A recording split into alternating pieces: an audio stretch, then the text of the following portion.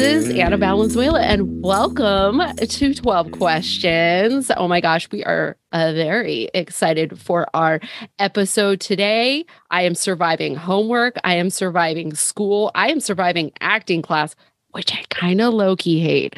I hate it. As a comedian, it is the opposite of what I want. I want control. I want my own words. I don't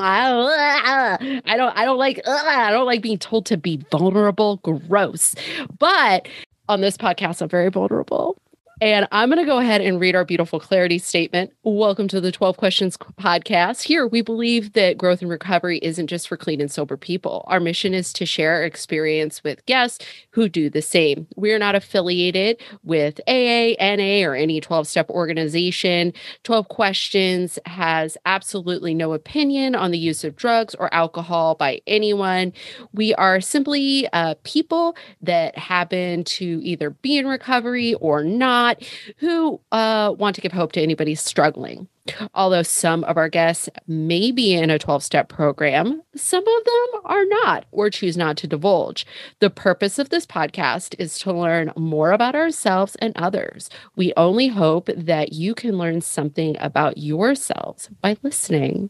Oh, and I am very excited to introduce this week's guest. Who am I speaking with today? Hello, my name is McKenna. I am, let's see. I'm happy to divulge. And I am in recovery for eating, disordered eating. I love it. And you are I love it. You're such a delight. The first night I met you, I instantly was like, okay, first off, she is way cooler than the man she is with right now. So I am living. This is definitely going to be a friend. I'm very excited. Secondly, I was so excited to be out at a movie. I bought this tub of popcorn and candy, and I'm just following everyone around going, eat it, because I'm like Latino and I can't let anything. And finally somebody was like, Anna, leave McKenna alone. I was like, oh, I'm so sorry. And so I'm just like running around vaping other people's vapes, eating sugar and salts at the same time, just really acting like a freak because I hadn't been outside of my house in a long time. And I was just it was so nice to meet you and to experience it's the same kind of boundaries. It's like, go forcing stuff like that or talking about body image shit with people. You gotta have some boundaries with shit. And you exercised amazing boundaries. And so I was just like in awe, just amazing. So fantastic. So fantastic. Well, let's get kind of into, because you've had a crazy day. You've had a silly day. You've had a very silly day. Lots of tire drama. Which in Los Angeles, tire drama can ruin your week. That could be a whole week of crazy. Honestly, and it felt like my threshold for stress currently is at an all-time low, I think, because of the ongoing panorama and the just mental health and being an addict and all the things, so any sort of minor inconvenience, I was like, but honestly, I think it's a testament to being in a program where today I was like, all right, what do we do? What's the next step here? What's the next indicated get off thing? The freeway, Yeah. So it worked out just fine. Fine. Fine. But yeah, I'm happy to. I'm obsessed. Well, let's get into it. How do you experience surrender in your life? Either today or the big surrender that brought you to your program. How do you experience surrender? Sometimes it's really easy and sometimes it's by kicking and screaming. I think I am by nature a very stubborn person. As much as I would like to be like, I'm chill, guys, we can go with the flow, it's fine. But I think actually in my core, and a big part of what I've learned in being in a program is how much of a control freak I actually am. Oh, you're seeing what I found in my acting class where I'm like, Yeah, you want me to do what? Literally. And after like years of, because I went to acting school, and after years of Really? like, pursuing acting, I was like, I can't do it anymore. It's too depressing. Or it was at the time. But so that, I mean, that incorporated a lot of surrender. I can talk about even just today, like, so I was driving my car around, and I'm pretty sure like last night, a guy in a car next to me was trying to indicate to me that I had a flat tire. But I thought he was just pointing to something in the back of my car that, like, because it was my parents' car. My father is a voiceover actor. He has some insignias from different games and shows he's been on, like on the back of his car, which hilarious. Is cute. So I thought he was maybe being like, cool, I like that video game, but he was actually being like, your tire's flat. And I was like, tight, dude. And then like drove 12 miles. And then like went to leave today and was like, my car sounds weird, and got on the highway and was like, this feels bad. So I got off the freeway and pulled over in a spot that I was like sort of familiar with, that I was like, it's safe. I've cleared the area, and got out and saw the tire was flat and was like, okay, I could change this by myself. I could phone a friend. So but it's in moments like that, I would say, that the surrender that I feel, similar to when I sort of hit my bottom and came into the program, it's like, okay, I can't do it anymore. I can't, it's not on me. I have no control. And basically asking for help. And I think, God, I feel all over the place, but like, you've had a day. I know, but it is the admission of like, I need help. Yeah. I can't do it. I can't figure it out anymore.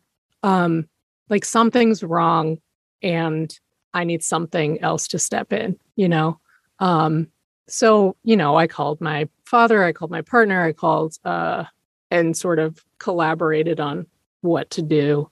And weirdly, I say weirdly because I feel like every time I surrender and sort of I'm like, it's okay, things are going to be okay. Like, it'll get figured out as it does. Like that sort of patient version of me, I'm always like very surprised by, because I can be very impatient, very quick to anger. And I think that just is testament to being willing to like admit that I can't figure everything out on my own, and that's okay. That I won't be sort of without some kind of net. And whether that is like, for me, that's a very specific image of like a higher power, or it's family, or it's friends, or it's people in the program, or it's friends outside of the program. And my experience of surrender now is very much like, I can let go, and I'm not going to be like stuck out at sea without a raft. Is that the I love that. I love it. Oh my gosh. And also, I just want to say, like, emotional safety is very important on this podcast. And that is Brandy's tiny dog clicking in like a sheriff right now. And who's it here? Fusion. What, are you podcasting? Because I would like to disrupt it. But if there, if there is anything you need me to take out or keep in, you're being totally appropriate. I just want to applaud you. Like, you're so amazing, but I don't ever want you to feel like you on this podcast and you just like left in the wind. Okay. I'm the entire production team of 12 Questions. So no stress, feel safe. This is a safe space. And with that said, like, what's been like your most insane moment, either in or out of recovery? Like, you could even describe like whatever it is. I think there's a lot of mystery around what OA encompasses. In fact, I had a friend ask me today about like where do certain eating disorders fall with OA, and like how does that work, and like which programs are which, and Like you could even discuss that, because that might be really helpful for people, you know? Yeah, totally. Then yeah, I would say I think this was around November of 2020, a few months after I'd started going to meetings, all via Zoom.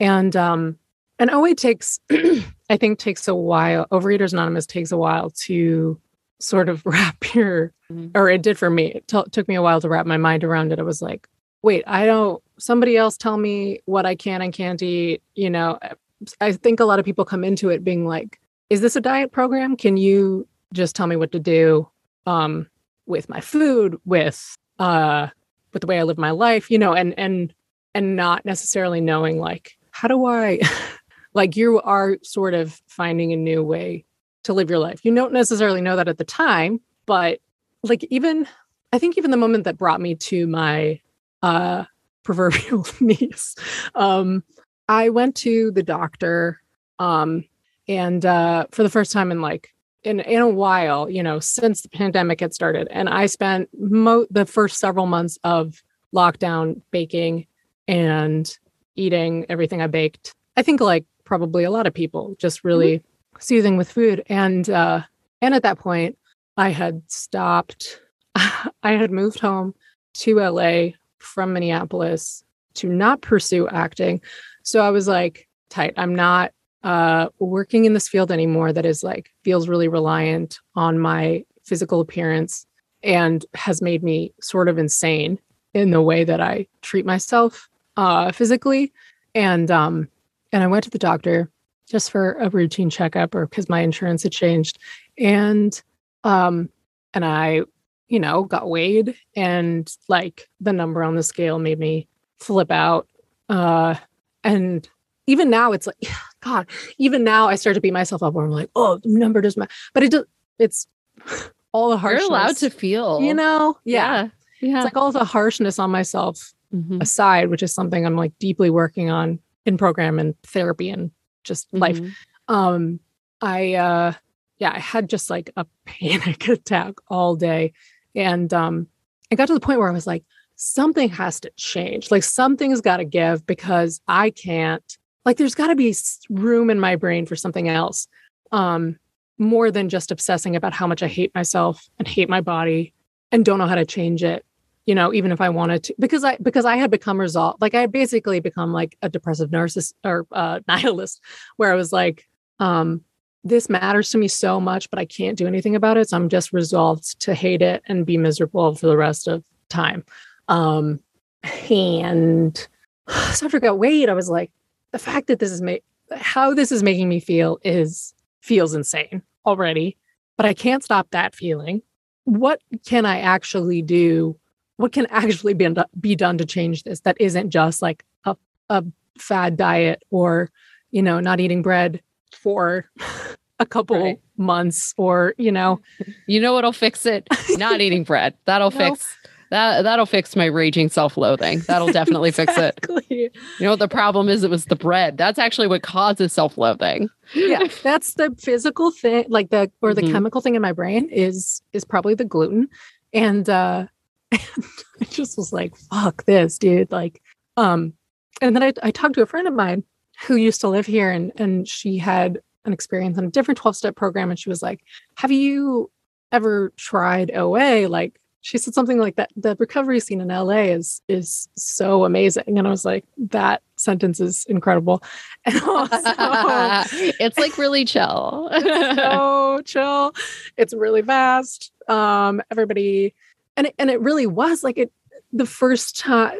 So I got a number from my partner at the time, who's in another fellowship, and I was like, I don't even know what to say. I don't know what to do. Like, they were like, just give this woman a call or let her know you want to talk to her. And lo and behold, she's now my sponsor, which is awesome.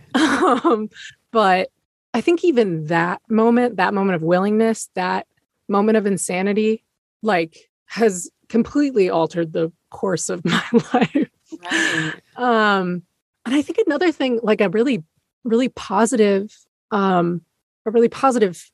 effect that was like totally unexpected was like, I moved back to LA being like, I'll get a job in like a restaurant or something. Like I'll meet new people. I haven't lived here in like 10 years, but I'll build a community somehow. And then 2 months later, the world shut down. And I was like, shit, that didn't work. Oops. I guess I'll just eat muffins. I pulled a geographic, and guess what? I'm with me now, just forever. Just this guy. Very much with me. Yeah. This is terrible. Yeah, and being just with me was like, this is hard. And then like add a few pounds onto it, and I'm like, no, it seems impossible. Right. The one of the unexpected things to come out of it was this community that like and friends now that I go on walks with or go to movies with or go to coffee with and like meeting people all over LA that I probably never would have met. Yeah. That I'm like, wow, we have this like deep thing in common. Yeah.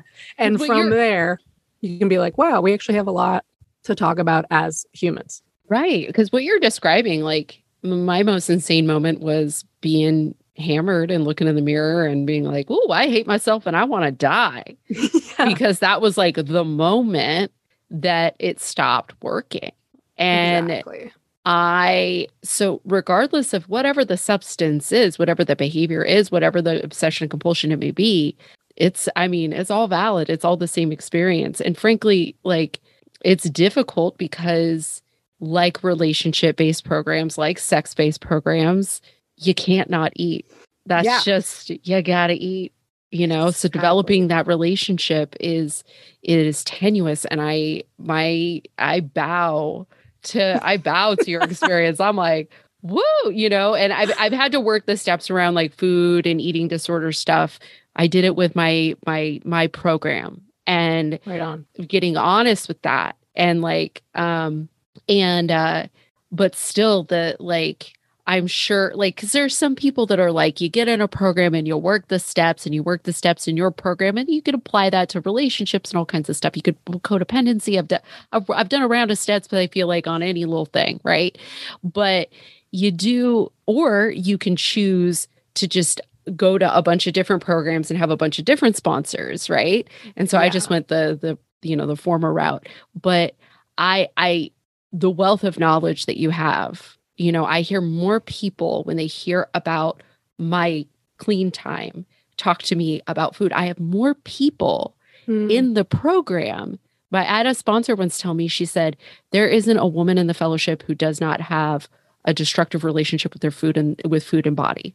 There is just not one of us. We all out here, Dude, yeah. And it's just, again, I'm so grateful that you're here. I'm so grateful that you're having this conversation.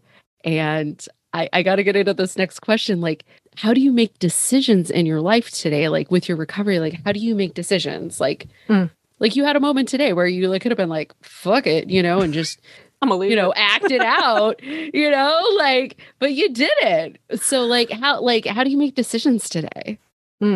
I think probably one of the biggest tools that has one of the best tools that has worked for me so far is the pause, the pause when agitated. Mm-hmm. Yeah.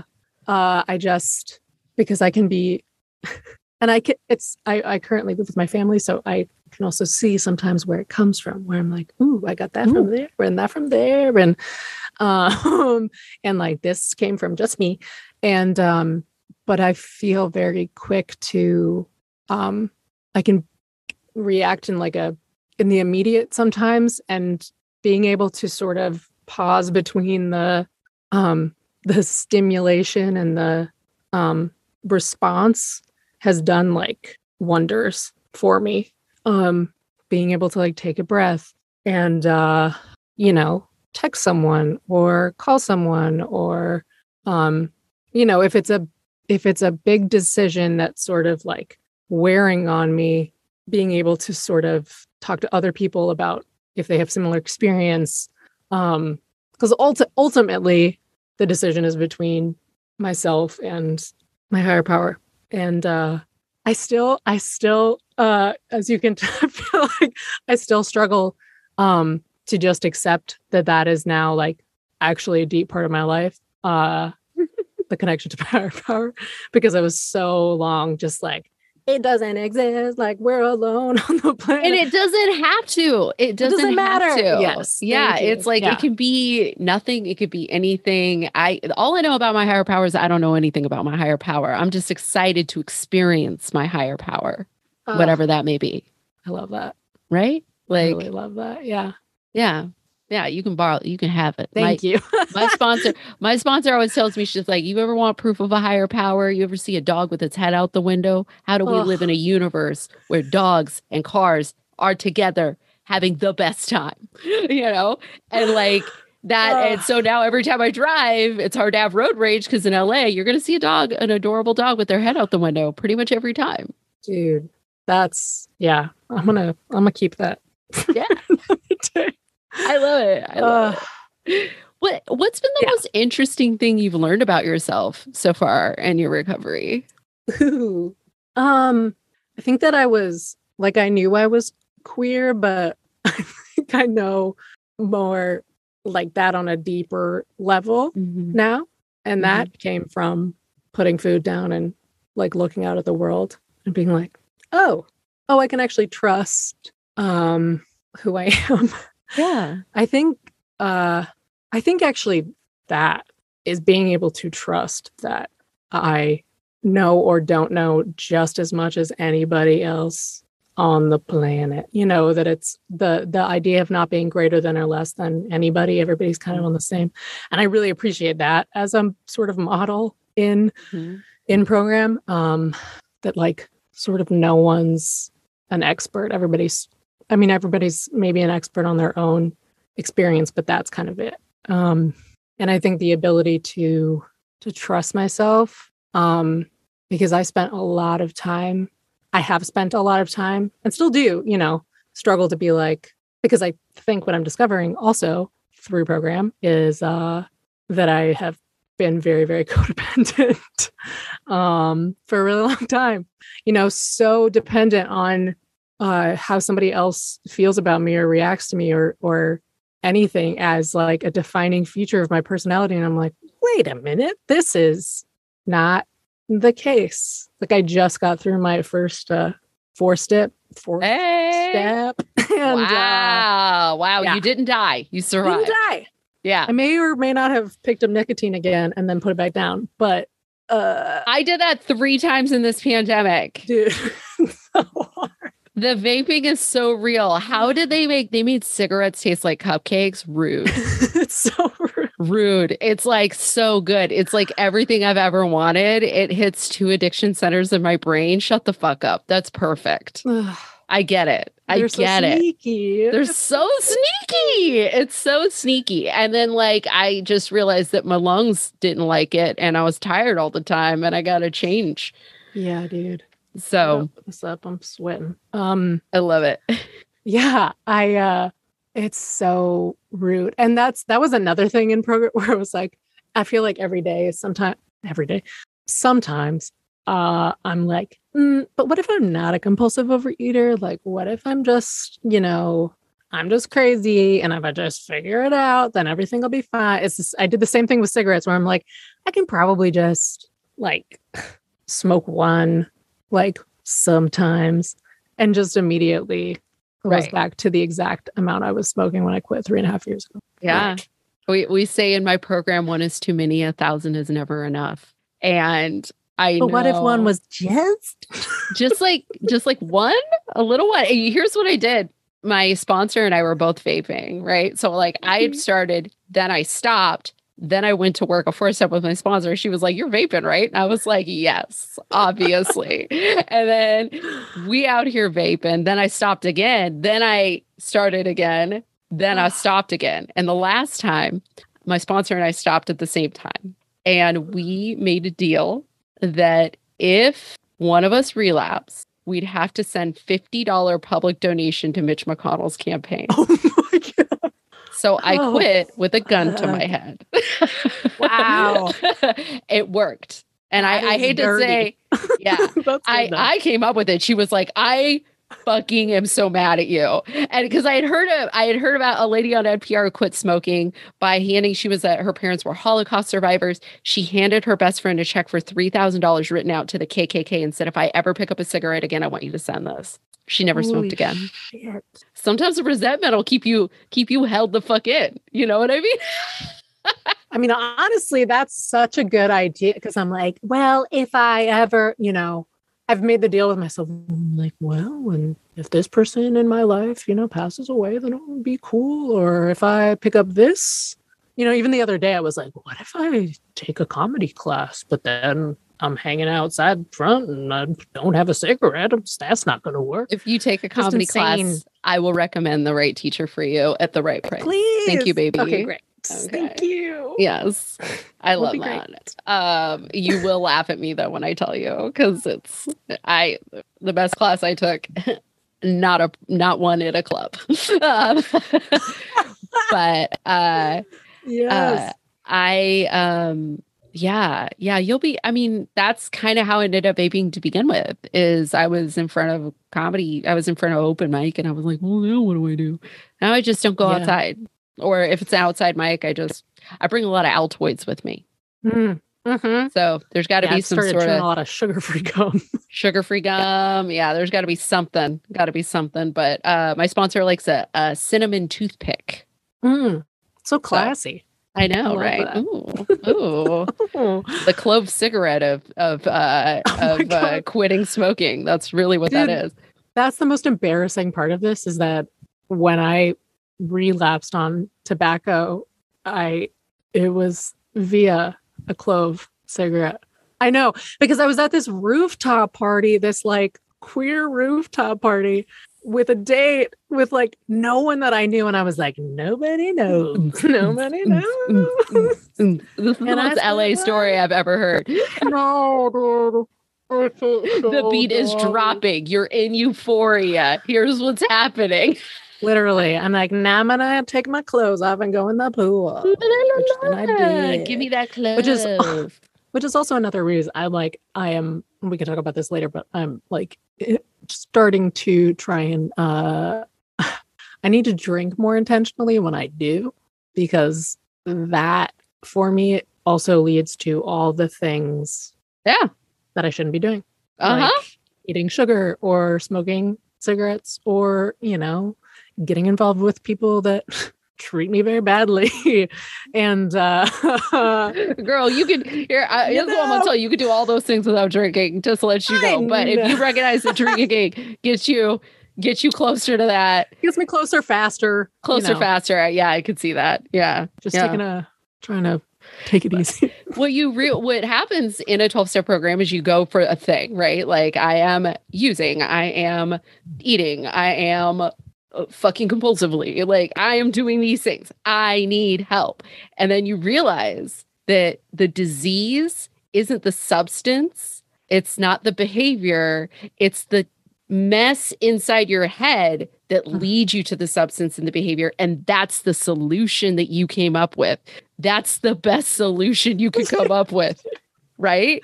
And so like, that is, and it takes a tremendous amount of self-honesty, which you've written a 4-step. So you get that self-honesty. Like how honest are you with yourself and others today? A lot. I try to be as honest as possible. Which is still very hard. Like something that like I am accountable to someone for the food that I eat. And and at first I was like, absolutely not. Like that is my secret stuff. That's my me time, like so unwilling. Right. But it did the opposite of what I expected it to do. Because of course I was like, this is a shameful thing. Like, even if something wasn't shameful, I was like, oh God, is somebody going to be judging me for like eating a potato?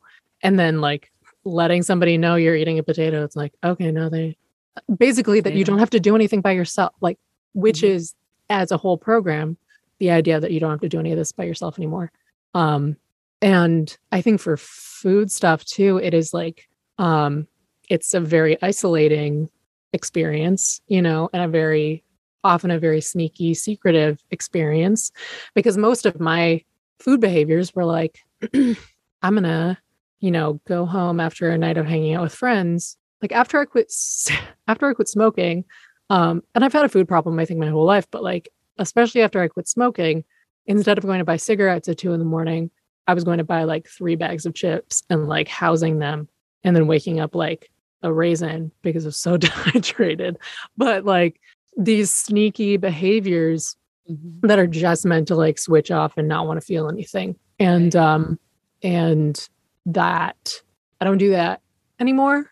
Even when I hate it, even when I'm like, I don't want to tell my sponsor that I ate popcorn again today, because I start to judge the patterns. I start to judge, but it's there's a lot of acceptance in that honesty, and the idea that like shame dies in the light is like so accurate. Yeah. And any of the times where I'm like, I feel myself being sort of not fully honest, it makes me investigate a little quicker, like, okay, why don't you want to share this? Why are you trying to do this thing secretly? And because the other people in program have like, the experiences may be wildly different, but the feelings are the same. You can be like, hey, I did this thing. I feel this way about it. And more often than not, somebody's like, dude, same, like been there. And this is how I got out of it, or this is what I did, or, stop being so hard on yourself, which is the general response. but it's okay. It's an ongoing, it's a daily practice. Absolutely. Yeah. Absolutely. I once had to tell my sponsor I was doing something that I had all this shame around. And she was like, how old are you? No, it was the time.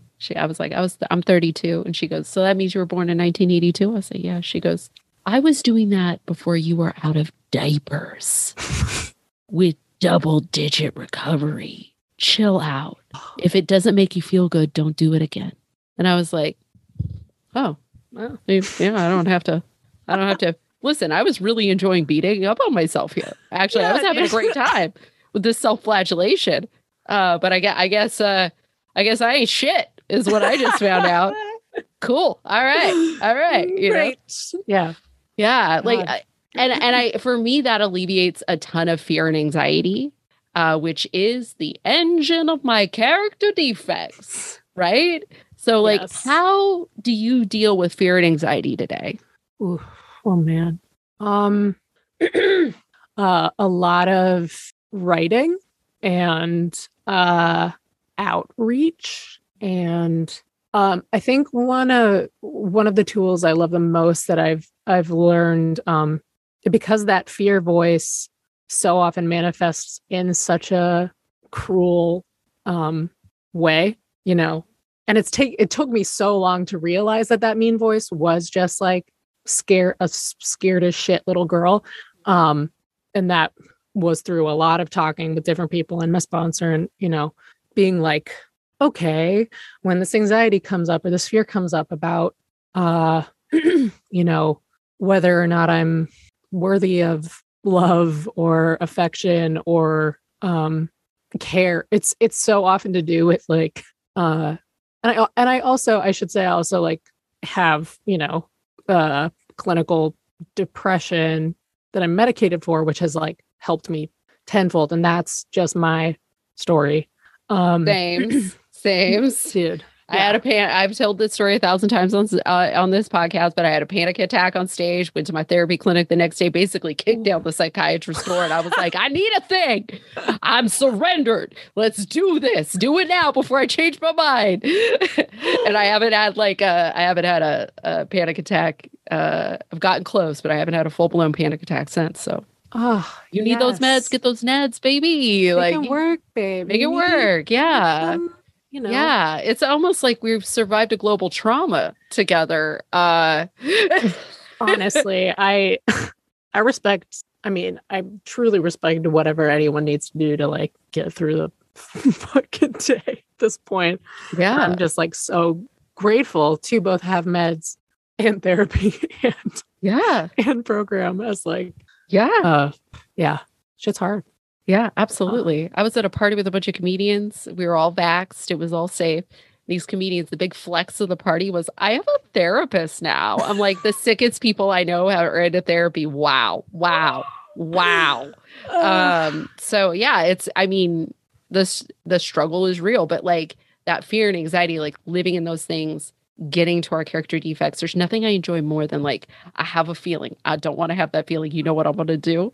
I'm going to get real self-righteous. Oh, you know what I'm going to do? I'm going to gossip. You know what I'm going to do? I'm going to talk.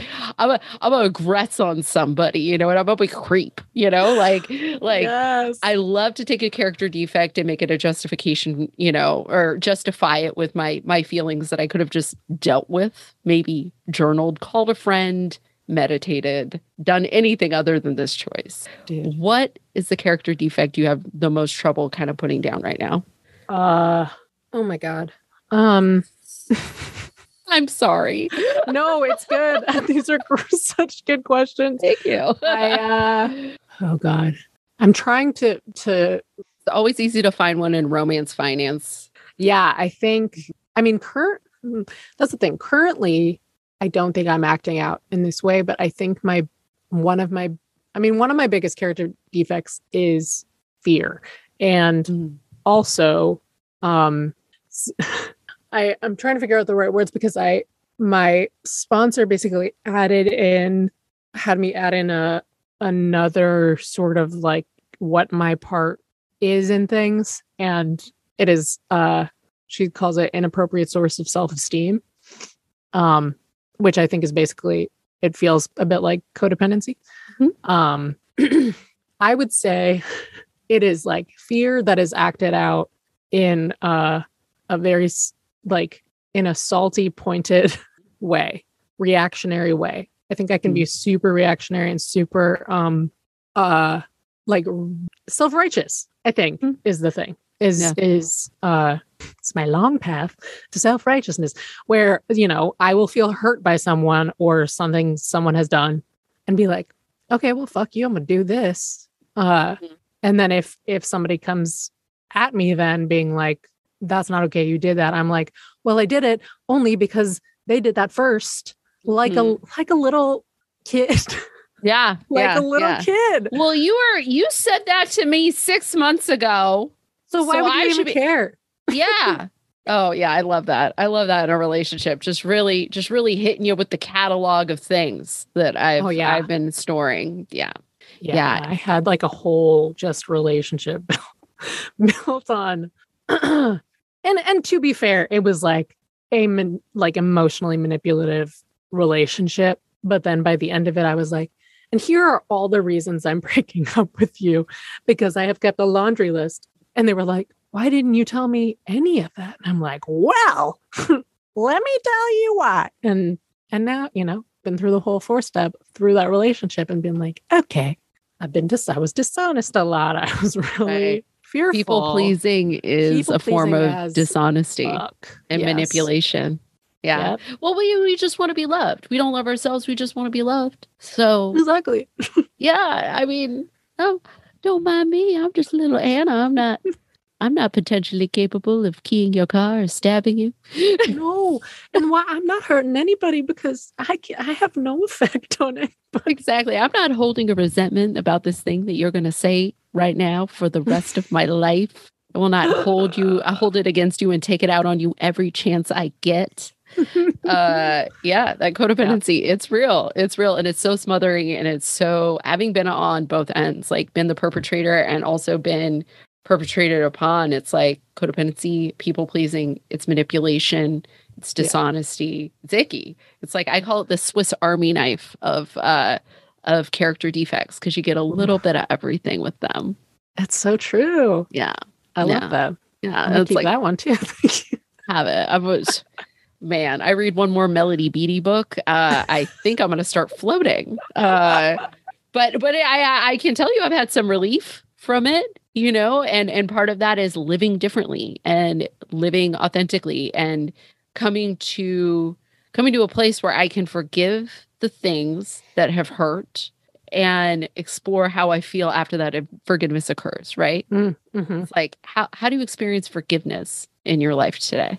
Ooh, that's when I think I'm, especially with resentments I've held on to for a very long time.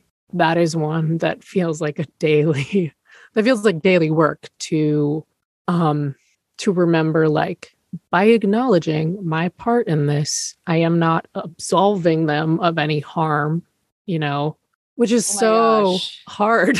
I just turned into that Elmo on fire gif, just like, yeah, that is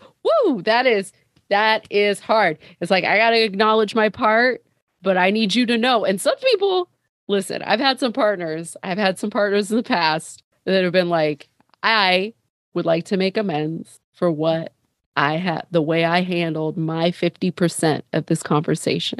And then they'll look at me and be like, it's okay. And then they're just like off to the next thing. And I'm like, well, I have no control over how you received that. No. But clearly you received it as, it was all me.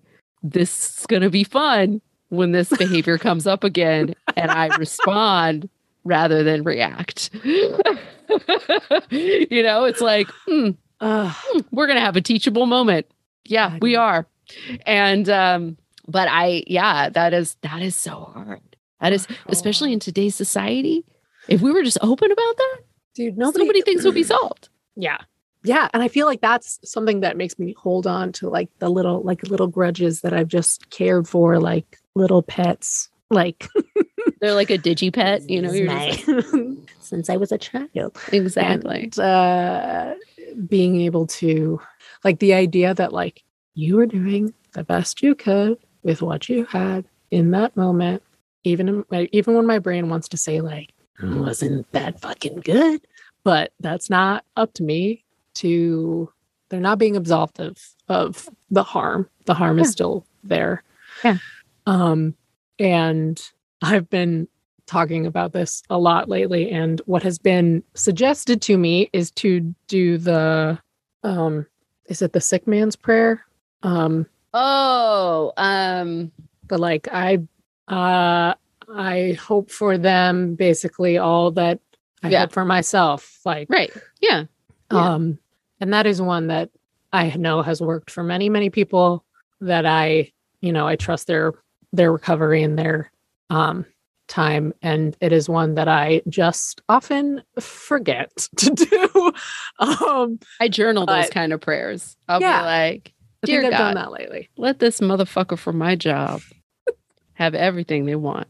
I'm so grateful for them in my life and all the lessons they teach me.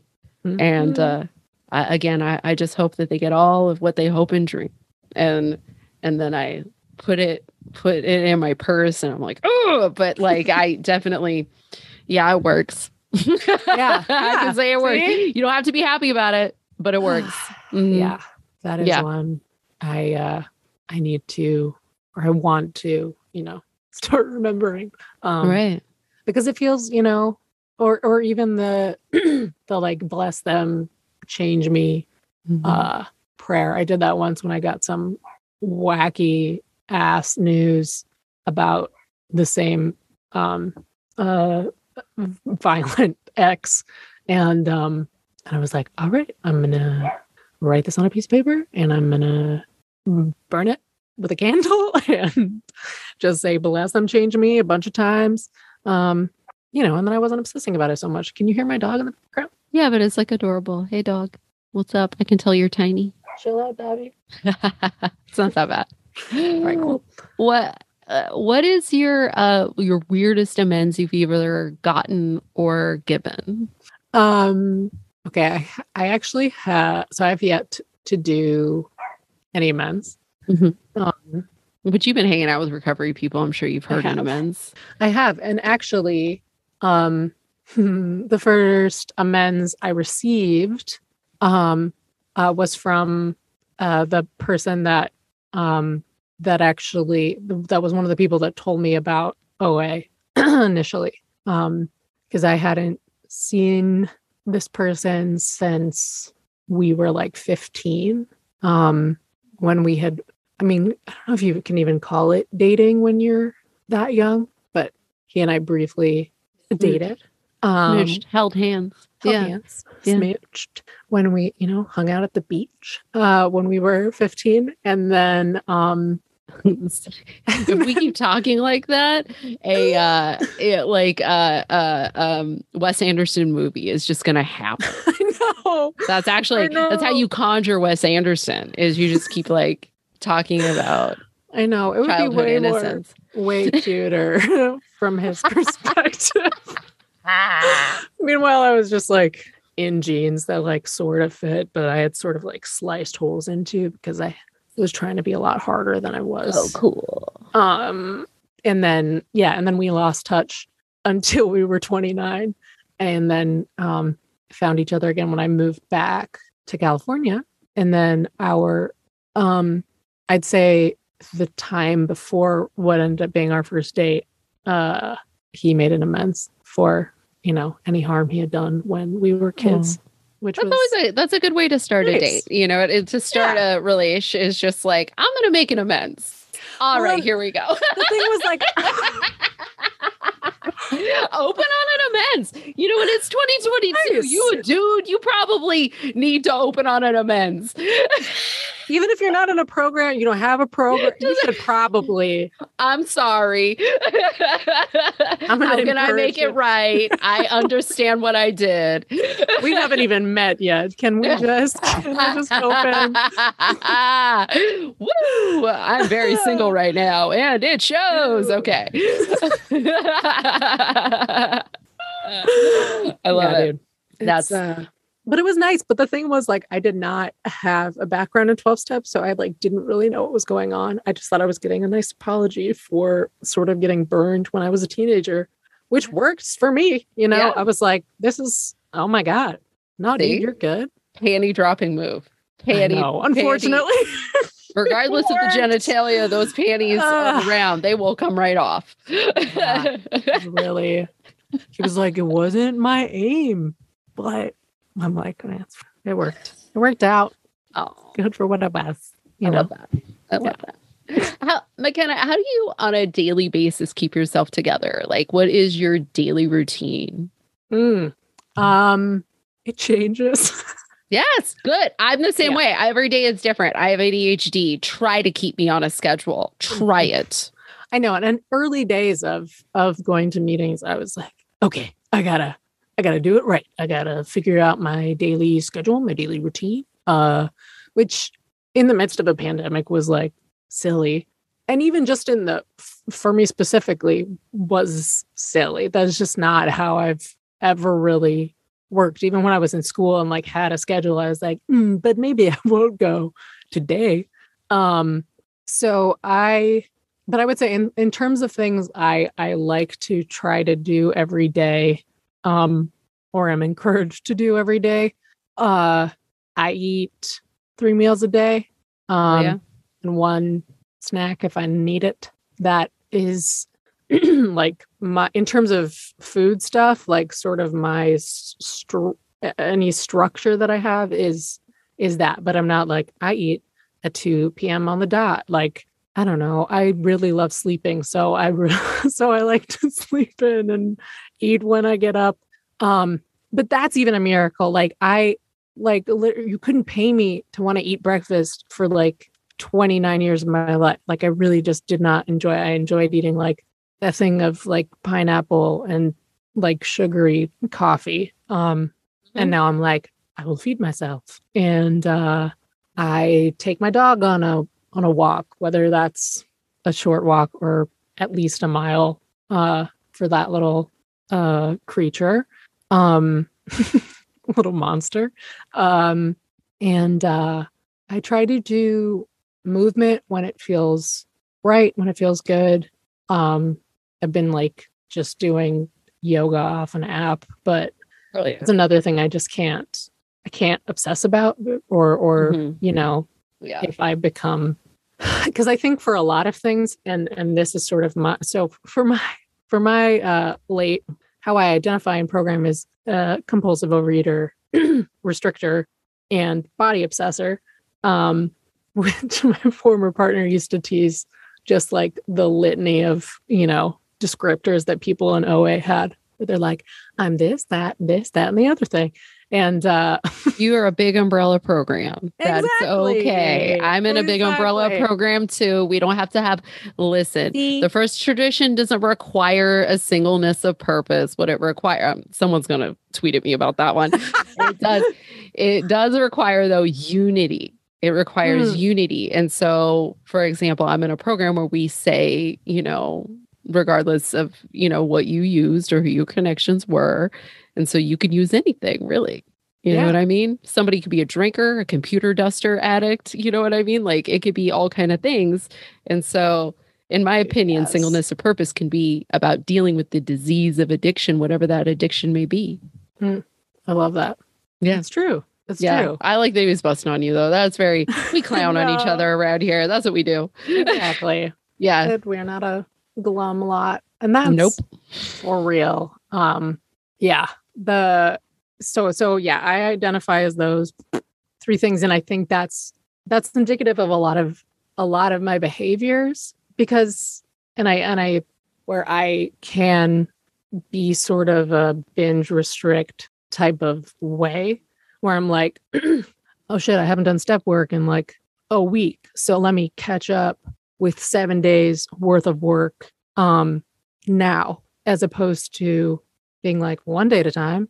I'm going to do, I'm going to read these 2 paragraphs and write on it, and doing that as opposed to like, I have been a bad girl, and I need to catch up like somebody else is like I'm doing homework for somebody and it's not, it's just a way to live. So when I am remembering to like write every day on generally something program related, call or text 3 fellows, that sometimes happens every day.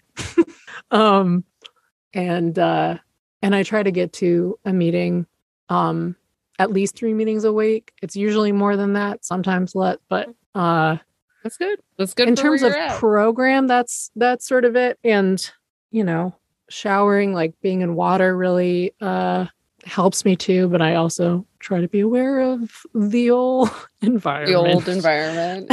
Here. Yeah. So, things that make me sane, that help keep me sane, like one day at a time, and also trying to future trip, especially less lately, because that's been something I've been just spinning forward into the future.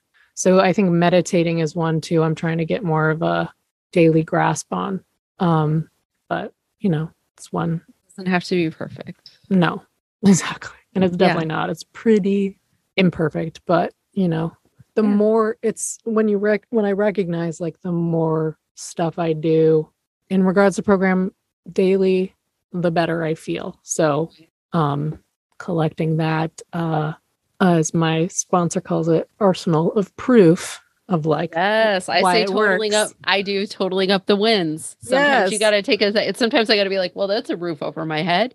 And that's a car out there that I pay the insurance on and the registration. That's a computer that I bought with my money. Like to do those things, very important to total up what we have. And some people will call that a gratitude practice, to be able to be like, you know what, I did that today. It's like, if I'm having a really down day, if I can get myself to, drag my ass around the block in the sunshine, I'm like, I'm a goddess. Yes. I did it. Yeah, dude. Sometimes we gotta adjust the expectations because not every day is the same. Absolutely. Well, yeah.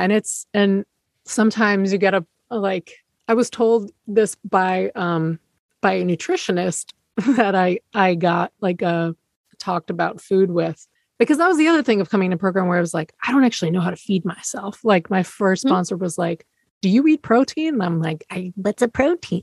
So I, and I had recently become vegetarian and I was like, I don't know. I eat a lot of beans. Isn't that fine?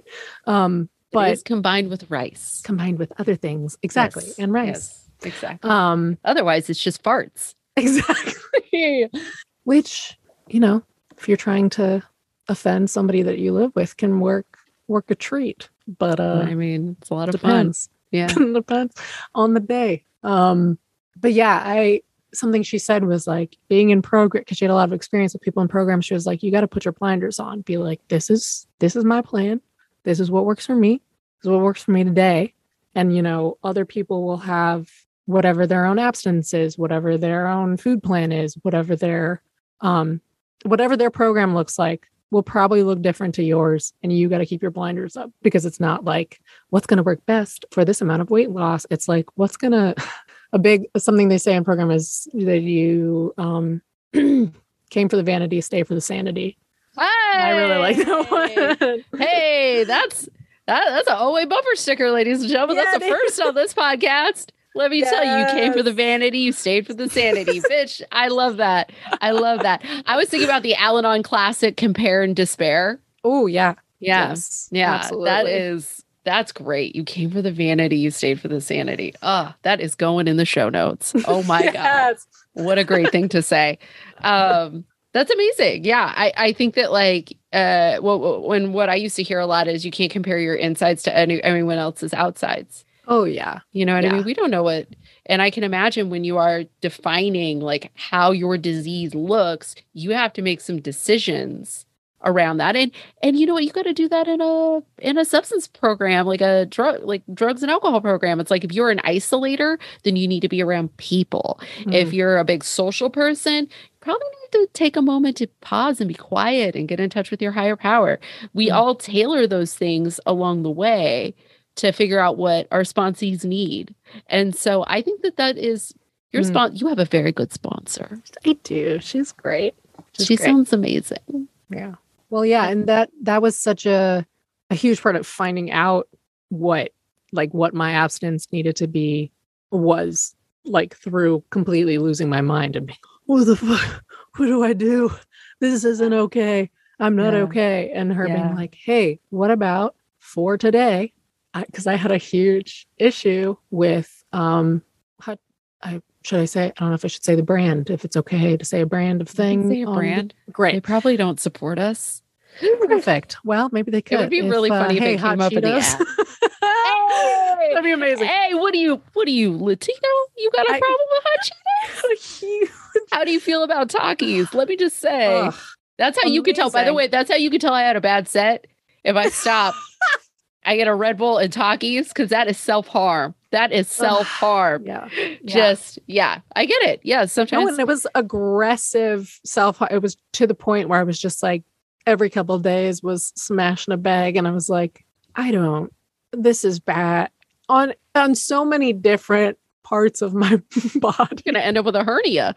Straight up. And I used to serve tables, and after a night of just like slamming those, and then you have to put a plate down on somebody's table and just try and hide the like stained fingers. It's really demoralizing. The stained fingers. You know, I know this. Or try not to open your mouth too much so they could see that you were just like sucking on each little one just to get every last bit of red dye number 40 into your system. Just like, oh, MSG, gotta get more. Yeah, saves. And that was one where she was like, hey, what about for today? Could you put it down? Just don't have any today. And I was like, for sure. And like I haven't had those since, I don't know, September of 2020. Thank you. Congratulations. So much. And it's not that the product itself is bad. It does exactly what it's supposed to do. It is your relationship with it triggers other behaviors, because I'm sure what happens is you eat that and then you decide you can't eat tomorrow because you had that today. And then you're back in the cycle of the addiction. And so it's just more about like evaluating whether or not that's something you can emotionally put into your body. Literally. Yes, exactly. There's so much emphasis around the fact like food is not a moral issue, or like there are no bad foods. And that may be a controversial one, but there are no bad foods. It's just the behavior around food. It's how it makes you, You listen to the Maintenance Phase podcast? A little bit. Have you heard of this? Yes. That's very much, I live like, and I think that's there's no food that's immoral. It's just, there's no body size that's immoral. There's no no behavior around your body that's immoral. Like just because my ADHD requires that I work out for an hour and a half every day, and my bad back added that half there so I can stretch my shit because I fucked myself up. Like that doesn't mean that other people have to live that way. I don't even live that way every day. If I did, I would turn into a puddle. Exactly. Yeah, you got to listen to your body and what it means, and it's not a moral judgment. It truly isn't. Even if your doctor's like, no, it's not a moral judgment. It's just not. Yeah. No. We'll get there. I think more people are. I think people are sort of shifting their dialogue around it. Yeah. Yeah. I'm very, very glad. Yeah. What is we talked about higher power. What is your relationship with your higher power like today? It's still pretty crazy to me that like the willingness to believe for me and even that feels like a testament to some kind of higher power for me. And for me it's a lot to do with feeling, I think with how we started the conversation is like feeling held and feeling supported and feeling like really sort of interconnected with everything. Because like when I think about those like really, really awful, those painful moments that lead me to, act out with food or sex or cigarettes or alcohol, whatever it is, like so much of it is feeling like I'm completely alone, out to sea, like, and wherever that comes from, like, at this point, because I'm like a little overanalyzer, I'm like, where does it come from? It doesn't really matter. Like it is important to me to feel like supported and held. And I think that's probably why I've made a lot of other people and other things my higher power.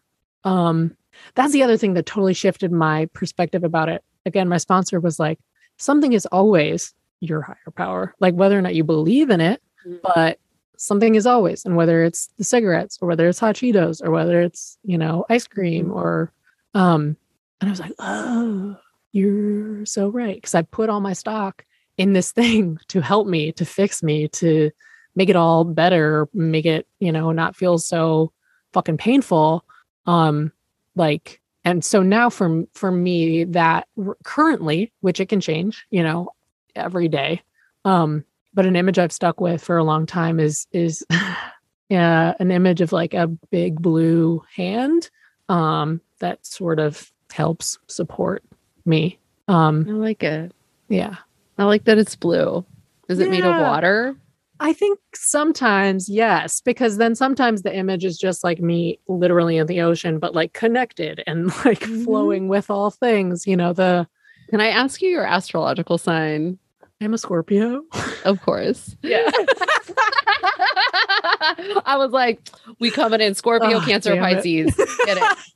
Get it. Okay, this is not an astrology podcast. It's just fun.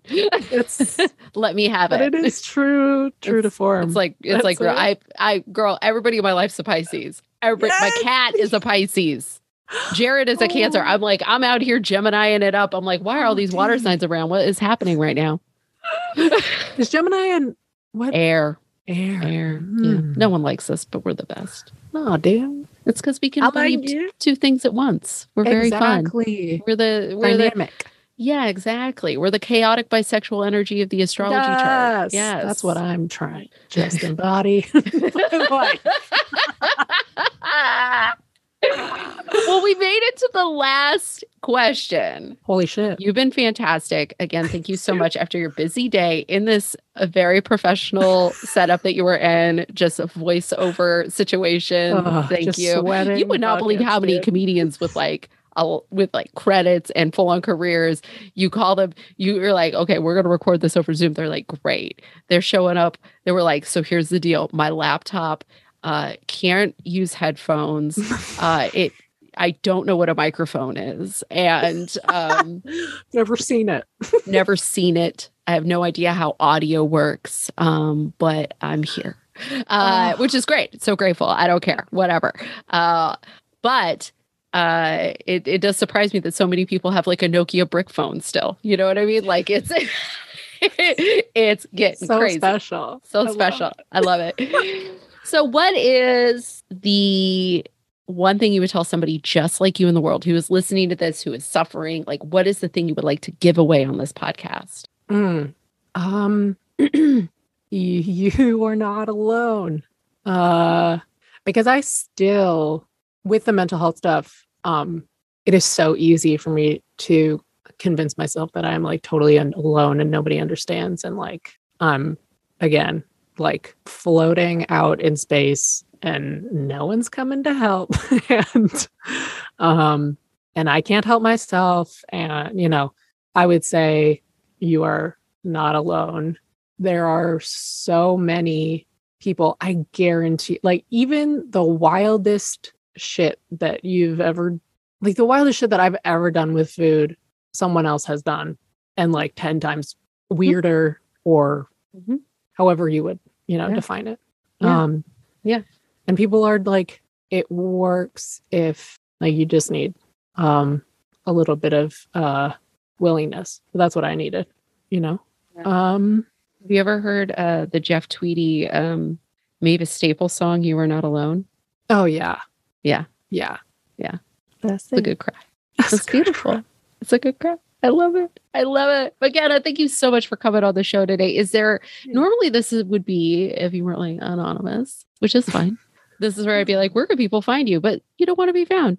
Is there anything you would like to, any websites, any organizations, any charities you'd like to point people towards? Oh, man. I literally can't think of don't worry about it. Don't worry about it. How about this? If you're listening to this, donate $5 to something that matters to you. How about that? Help another person. That's great. There you go. There you go. I love it. I'm so sorry. Shit. No, why are you apologizing? You're fine. Oh, yeah. I just like randomly hit you up, gave you no information. You were so kind. Just do not be hard on yourself over here with my lack of professionalism. Usually there's a whole email and everything. Don't even stress. You're fine. So here's the deal. If you would like to get a hold of me or this podcast, you can find me at Anna V is Fun on Twitter, Instagram, TikTok, all the social medias. You can also find my website, annavalenzuela.com. It has pictures and things and bios and where you can find me do shows in your area and out of your area, and also on Zoom, so I can like just come do stand up in your face, which is great. Yes. And if you'd like to find this podcast, you can find us at 12Q Pod on all the social medias, everything. You can just find us. Branding, we get it. You could also Gmail us. You could send me a question. You could do whatever you just rate, review, get on that iTunes, give us 5 stars. You know what I mean? Have fun. Have fun. And McKenna, how we end this podcast every time is if nobody's told you this today, I love you. Oh, I love you. Thank you so much for having me. This was awesome. And if you're listening to this and nobody's told you this today, guys, we love you. We love you. Thank you for listening.